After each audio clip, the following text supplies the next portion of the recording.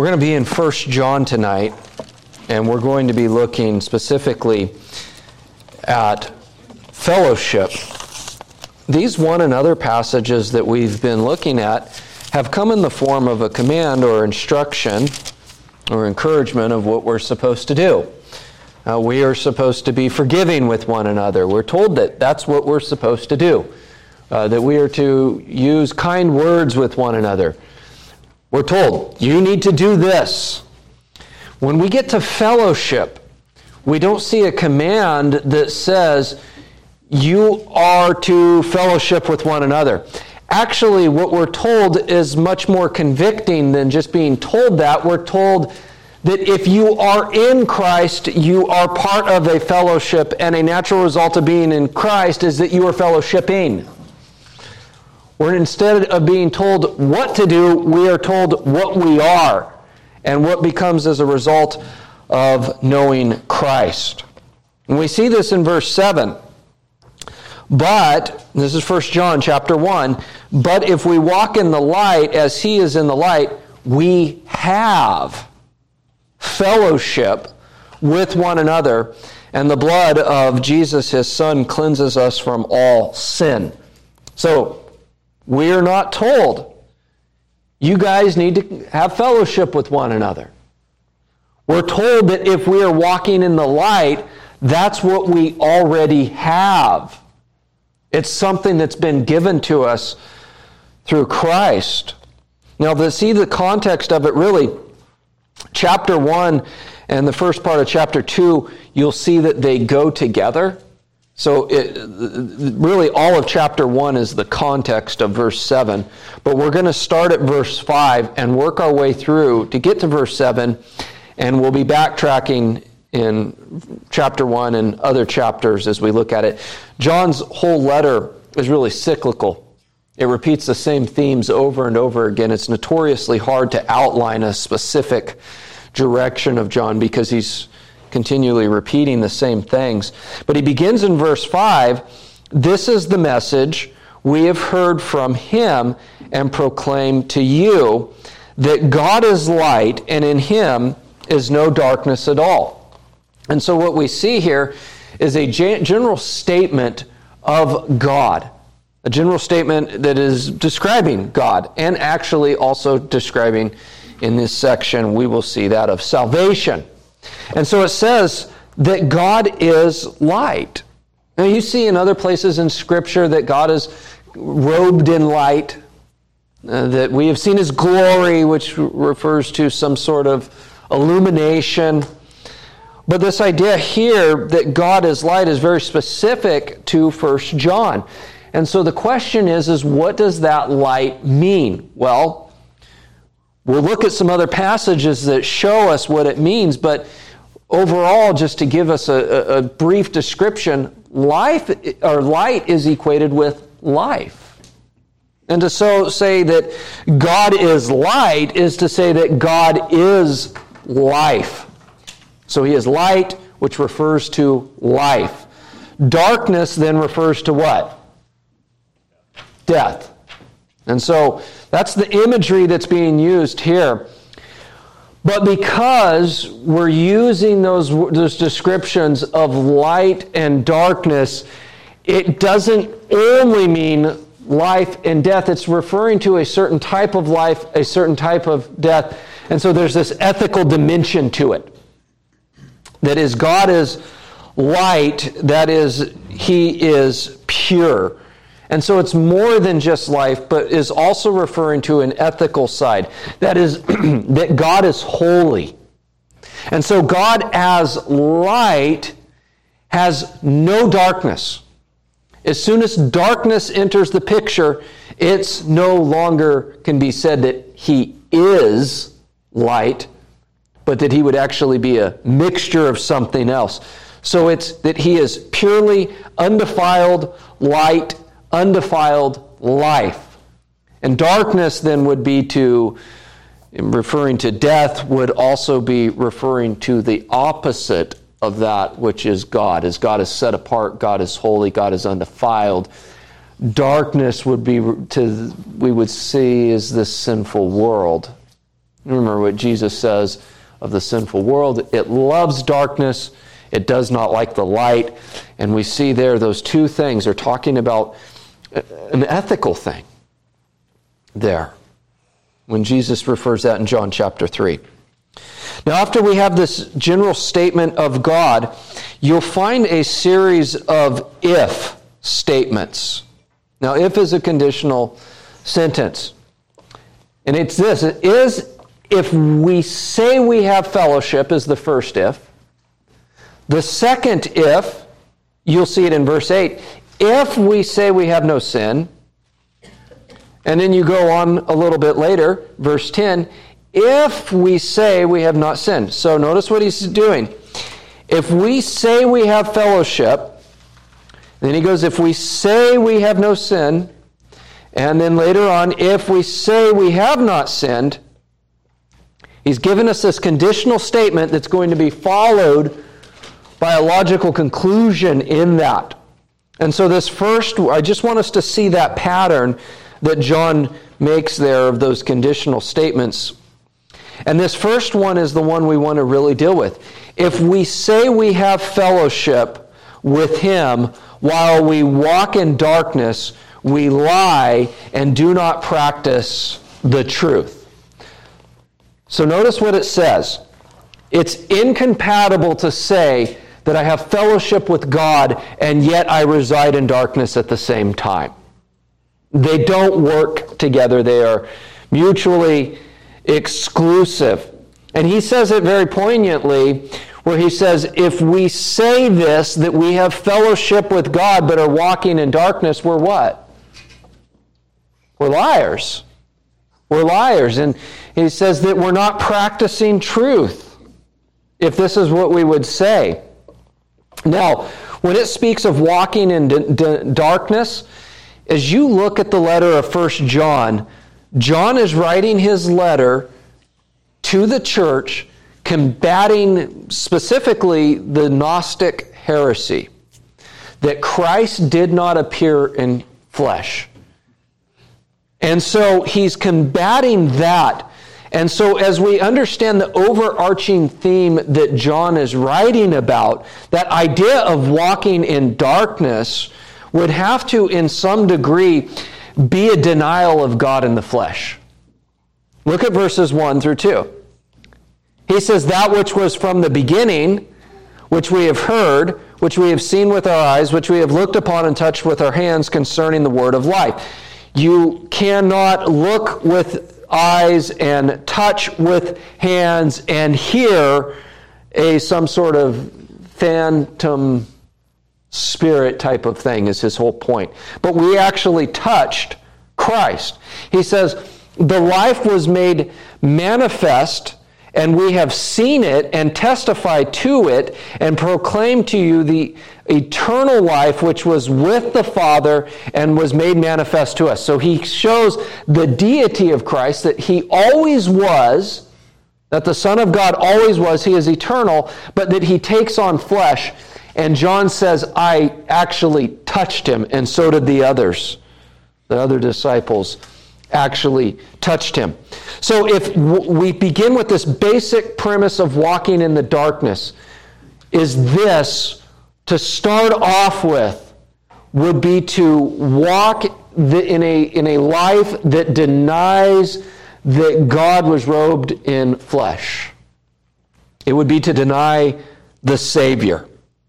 Now, we have to start there. If one lives in that, they do not have the light of Christ, and so they are thus walking in what? In darkness. So the idea that we're going to get to with fellowship, and this idea of light and darkness, the whole idea of resting in light or life or in darkness and in death, all is based upon a common confession of who Christ is. That he is God incarnate. And so, walking in darkness is then incompatible with saying we have fellowship with God. And why is that? Well, what did we read in verse 5? God is light, and in him is no darkness. If there was a mixture of darkness, it would be something else other than light. It is incompatible with walking with God. If we form our life on that denial of who Christ is, we do not then follow not only Christ as our Savior, but Christ as our Lord. You see this, by the way, this idea of contrast between two ways throughout Scripture. You're familiar with this passage, 2 Corinthians 6. Do not be unequally yoked with unbelievers, for what partnership, and that there it is, what fellowship has righteousness with lawlessness, or what fellowship has light with darkness? What accord has Christ with Belial? Or what portion does a believer share with an unbeliever? What agreement has the temple of God with idols? For we are the temple of the living God. And Paul's entire point there is no partnership between righteousness and unrighteousness. There is no partnership between light and darkness. He goes on to say, after he's saying that the church is the temple of the living God, he says, I will make my dwelling among them and walk among them. I will be their God, and they shall be my people there. For go out from their midst and be separate from them, says the Lord. Why? Because light and darkness are not compatible. They don't have fellowship with one another. Touch no unclean thing. Then I will welcome you. I will be a father to you, and you shall be sons and daughters to me, says the Lord Almighty. He says in verse 7, since we have these promises, beloved, let us cleanse ourselves from every defilement of body and spirit, bringing holiness to completion in the fear of God. Why? Because if we say we have fellowship with God and we walk in darkness, we are a liar and not practicing the truth, because they're not compatible. There is no fellowship between those two things. You think of Elijah telling the people, how long will you go about limping between two decisions? Choose God or choose Baal. But you can't be in both. And what does Christ himself claim? He says in John chapter 8, verse 12, I am the light of the world. Whoever follows me will not walk in darkness, but will have the light of life. You see in chapter 1 of John,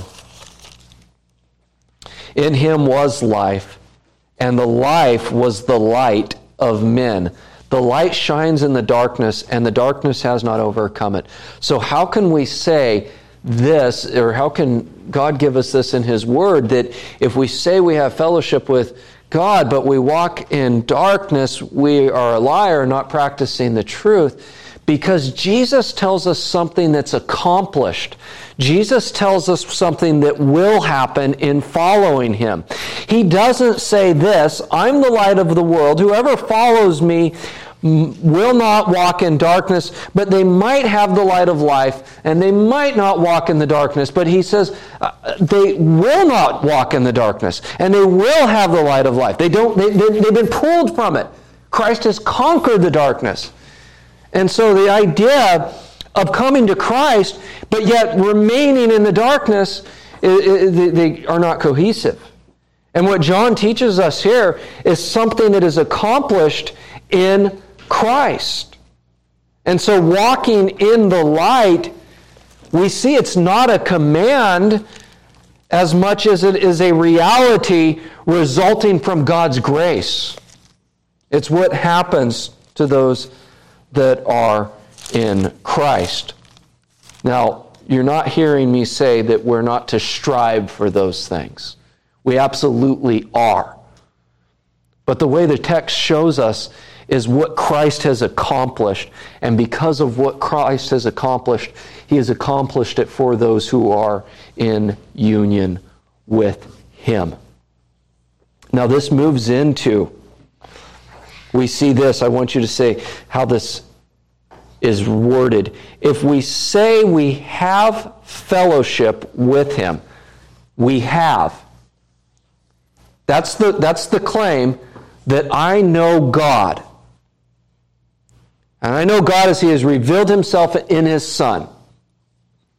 I know the gospel. While, you see, have is what's present, and while is what's present. It's this idea of having these two paths going simultaneously, and that I could have a foot in one path and that other path. He says that is not possible. Now, how many of us have reached perfection? We do not believe in perfectionism. We're not Wesleyans. We believe that we actually still sin. In fact, we know it because it's ever present with us. In fact, John addresses this. If we say we have no sin, what? We deceive ourselves and the truth is not in us. We recognize that we sin. He also warns us in chapter 2, do not love the world or the things in the world. If anyone loves the world, the love of the Father is not in him. For all that is in the world, the desires of the flesh and the desires of the eyes and the pride of life is not from the Father, but is from the world. The world is passing away along with its desires, but whoever does the will of God abides forever. Why is he telling us that? Well, because that's our struggle, because we live here in this world. We live in it constantly. And so we recognize in one sense that we have to deal with darkness because we have not yet been perfected. But what we see then is this idea that is throughout Scripture, is that through regeneration, there is a change in the person that comes from God that is not something that we did. But as a result of regeneration, there's a new disposition in the person. What is the course of their life? You think of the parable of the sower. In Matthew chapter 13, it says, and he told them many things. A sower went out to sow. As he sowed, some seeds fell along the path, and the birds came up and devoured them. Other seeds fell on rocky ground where they did not have much soil. And immediately they sprang up, since they had no depth of soil. But when the sun arose, they were scorched, and since they had no root, they withered away. That would be the one that hears the message, and they maybe, let's say, okay, I like that. And there's some immediate fruit from it. And then it does not persevere. And it goes away. Other seeds fell among thorns, and the thorns grew up and choked them up. Other seeds fell on good soil and produced grain, some 100-fold, some 60, some 30. That's that picture of this persevering faith. But it's not, as we understand, our faithfulness is highly flawed.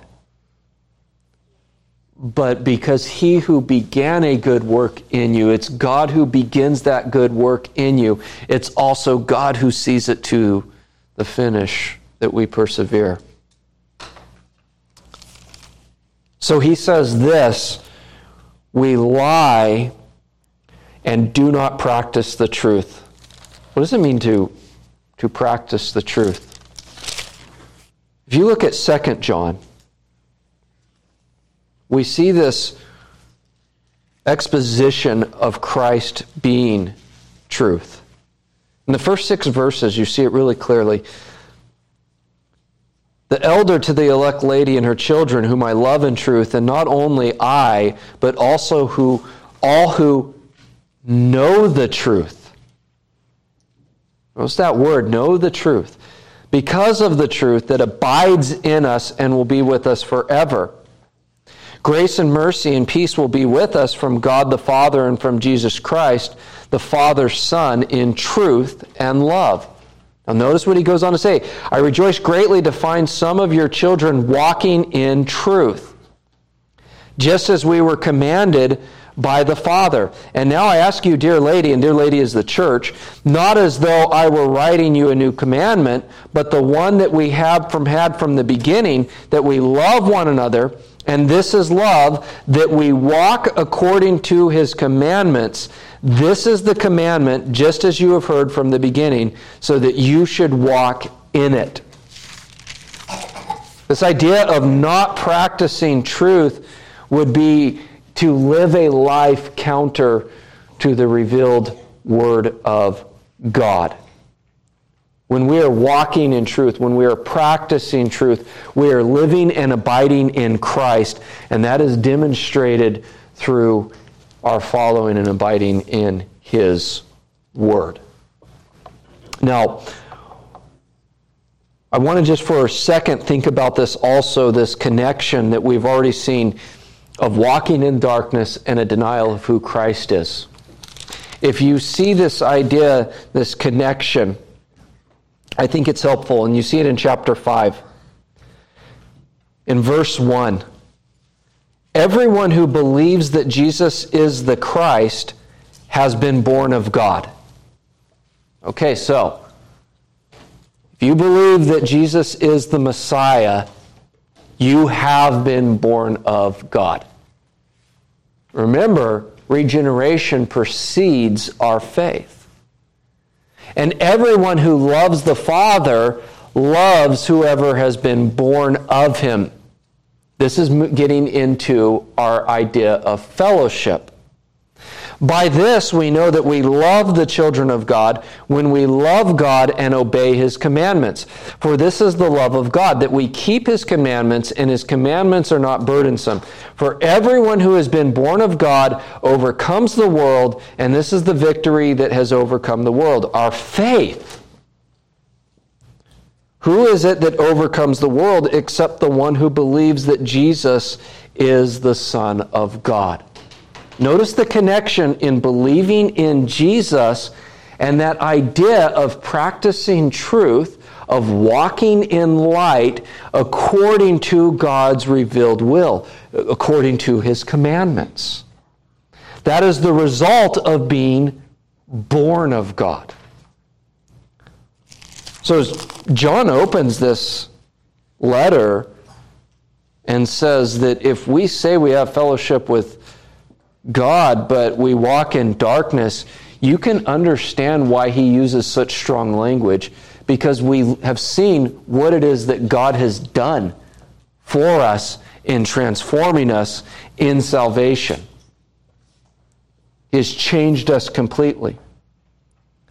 This is not sanctification resulting from our own ability. In fact, you see that so clearly in verse 10 of chapter 5. Whoever believes in the Son of God has the testimony in himself. So how do we understand that? Our righteous living, our walking in light, our walking and practicing truth is a result of our union with Christ and Christ's righteousness flowing through us. And you see here the contrast that's given in verse 7. This idea that we could walk in darkness and say we have fellowship with Him, they're incompatible. But notice what he says. But if we walk in the light as He is in the light, we have fellowship with one another. We have. It's a present, active, indicative. It's something that is right now. It's rather surprising, though, and I know that we've looked at this passage at various times, and I say the same thing every single time, so I hope you don't tire of hearing it, because I don't tire of saying it. It's rather surprising when you get to all this idea of fellowship with God, and we see but if we are walking in the light, then we have fellowship, we're thinking, with God. But that's not what John writes.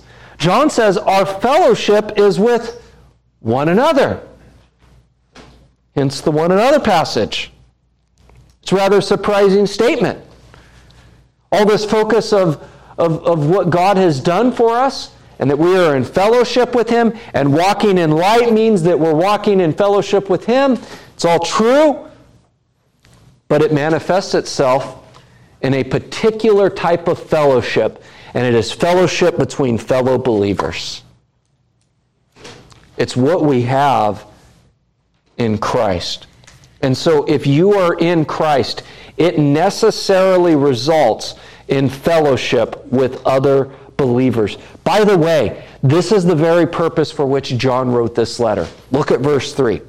He says, that which we have seen and heard, we proclaim also to you, so that, that's a purpose clause, so that for this purpose, you too may have fellowship with us. And then he goes on to say, and indeed our fellowship is with the Father and with his Son, Jesus Christ. And we are writing these things so that, another purpose statement, our joy may be complete. But what do we see here? Is this fellowship at first is centered around a common profession of who Christ is. It's centered around a common truth, a common understanding of redemption. Fellowship, then, is centered around Christ. That is what defines and must define our fellowship. Now, why does this necessitate fellowship? Okay, so he begins by saying this, if we walk in the light, we have to stop and ask this question. If God is light and we look into our heart and we know that we are sinful, how on earth could we ever have fellowship with a holy God? I think Isaiah was a far better faithful man than I could ever think of being. And when he's in God's presence, he calls down a curse upon himself. How on earth could we have fellowship with God? Well, look what he tells us. The blood of Jesus, his Son, cleanses us from all sin. In other words, this fellowship has been established by the blood of Christ. And if you are in Christ, it is by the same means that we have fellowship with God. And that same means by which brought us into fellowship with God necessarily then brings us into fellowship with one another. We stand differently than those that have not been cleansed by the blood of Christ. And so the necessary result of being in Christ is that we have this fellowship. We share in something that is common, that brings us together. And it's not us that did it, it's God who did it. It's what God has accomplished. Why we have fellowship with one another. Now, our fellowship we see throughout Scripture. Notice how it's stated. I'm going to just read a few passages. Our fellowship is with the Father and the Son. We see that in verse 3.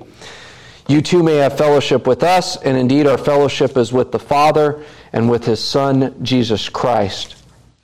We see in 1 Corinthians that we have fellowship with the Son. God is faithful, by whom you were called into the fellowship of his Son, Jesus Christ our Lord. We are told there that we have fellowship with Jesus. And then we're told in Philippians, in chapter 2, verse 1, any participation or any fellowship in the Spirit. The answer is yes, we do have those things. And then there's something else about this fellowship that we have with God, is it's actually visibly seen in communion. The cup of blessing that we bless, is it not a participation or a fellowship in the blood of Christ? The bread that we break, is it not a participation in the body of Christ? And when you go to chapter 11, you see that communion is done when we come together in fellowship with one another. And we are demonstrating visibly our fellowship with God in that. And so it is actually then incompatible to claim fellowship with God and yet have no fellowship with other believers.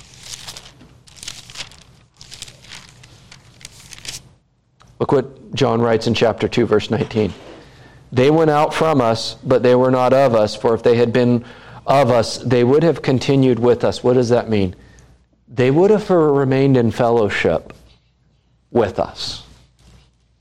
they would have persevered with us. And so our expression of fellowship with God is intimately tied together with our fellowship with one another. That's an amazing thing. But you see how closely they're intertwined here. Is that our fellowship with God is shown and manifested in our fellowship, really in how we treat one another. Remember when Paul is converted, Christ asked him, "Why are you persecuting me?" Paul was persecuting the church. And so a couple things I want to just say is a non-fellowshipping Christian is a contradiction in terms. And you have to think of it like this. When God created Adam, everything was very good. But then he says for the first time something was not good. And what was it that was not good? Adam lacked what? Fellowship. Didn't have a partner. We're actually created for fellowship. What happened to fellowship, though? Well, fellowship, immediately, upon sin entering into the world, was disrupted. Adam and Eve all of a sudden had problems with one another. Adam had problems with his kids. They were killing one another. All of a sudden you see human institutions propping up and warring tribes fighting one another. That fellowship that was perfectly in the garden now is destroyed, and you have people fighting, killing one another. But yet we were created for fellowship. So this idea of fellowship then can only be truly restored in Christ. Just like we would say, a marriage can only be truly restored in Christ. We were created for fellowship. And this idea of a non-fellowshipping Christian is contradictory. So think about this in our modern time. Online church. And I know of people that never will step foot in a church, but they support a church online that they go to. No, multiple people that's a contradiction in terms. Now, I'm not judging their eternal salvation. I'm just saying that's not compatible with God's Word. That's not compatible with being a Christian. You think of this idea, I'll just worship on my own. Well, we're actually brought into fellowship with people to worship together. Think of this, I love Jesus, but I just want nothing to do with Jesus' people. You might feel like that sometimes, by the way, but that's not a disposition of the Christian. How about I can't connect with them, so I disconnect? It's contradictory, isn't it? And here's why it's contradictory. Because we're not the ones that made the connection. Christ by His blood made the connection. Who are we then to come and disrupt that? So what is fellowship? Well, just to define fellowship on just a plain definition, it would be sharing, it would be participation, it would be communion with one another, it would be a partnership with one another. But what are the characteristics of that? What does that look like in a practical sense? Well, I think we've already seen it's centered in Christ. It's a joint confession. We come together with a joint understanding of something. We understand and believe the same things concerning the gospel. And if that's what fellowship is, it means that Christian fellowship is markedly different than other friendships that we might have in the world. It means there's a connection there that's different than connections that we have, say, in the workplace with our non-Christian friends. It's vastly different. We also know that in our idea of what it means to fellowship is that because it's vastly different, we have a different worldview. We have a different look at life. We view the life through eternity rather than what's taking place just now around us. And we come together with that same outlook on life, that God created the heavens and the earth, man sinned, and the earth is in sinfulness right now, but that Christ came offered redemption, and that in Him we are restored, and we're waiting for the culmination of Christ's return, and we're moving towards that, and God is sovereign, and Christ is on the throne. We gather in our fellowship with those basic things that we understand, that God is sovereign, Christ is in control. That's going to look different than our friendship with our non-Christian friends. So it's centered in truth. It's centered in all that God has revealed in Christ. And Jesus has taught us how to live. Therefore, what characterizes Christian fellowship then, to see what characterizes it from it can't look like this sense, is that there must be an absence of sinful actions. When we look at Christian fellowship, we have to see the absence of sinful actions. Meaning, when we come together, our understanding of truth means we live according to it. Walking in darkness means we are not walking in fellowship with God. And so if we are walking in darkness with one another, we're not having true fellowship. Our fellowship is walking in the light. Let me just ask you this to reflect on it, and I know we're running out of time, but what are some ways that we have seen or know that Christians can abuse this idea? How about embracing sin? 1 Corinthians chapter 5, Paul says it's actually reported that there is sexual immorality among you in their fellowship. Well, they're abusing that idea of fellowship. You look over, you could just stay in all of both Corinthians letters and answer this question. But verse 5, I say this to your shame. Can it be that there is no one among you wise enough to settle dispute between the brothers? This idea of fighting.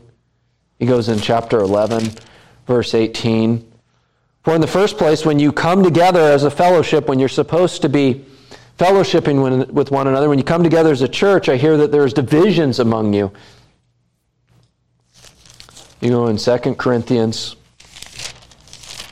in chapter 12, in verse 20. It says, for I fear that perhaps when I come, I may find you not as I wish, and that you may find me not as you wish, that perhaps there may be quarreling, jealousy, anger, hostility, slander, gossip, conceit, and disorder.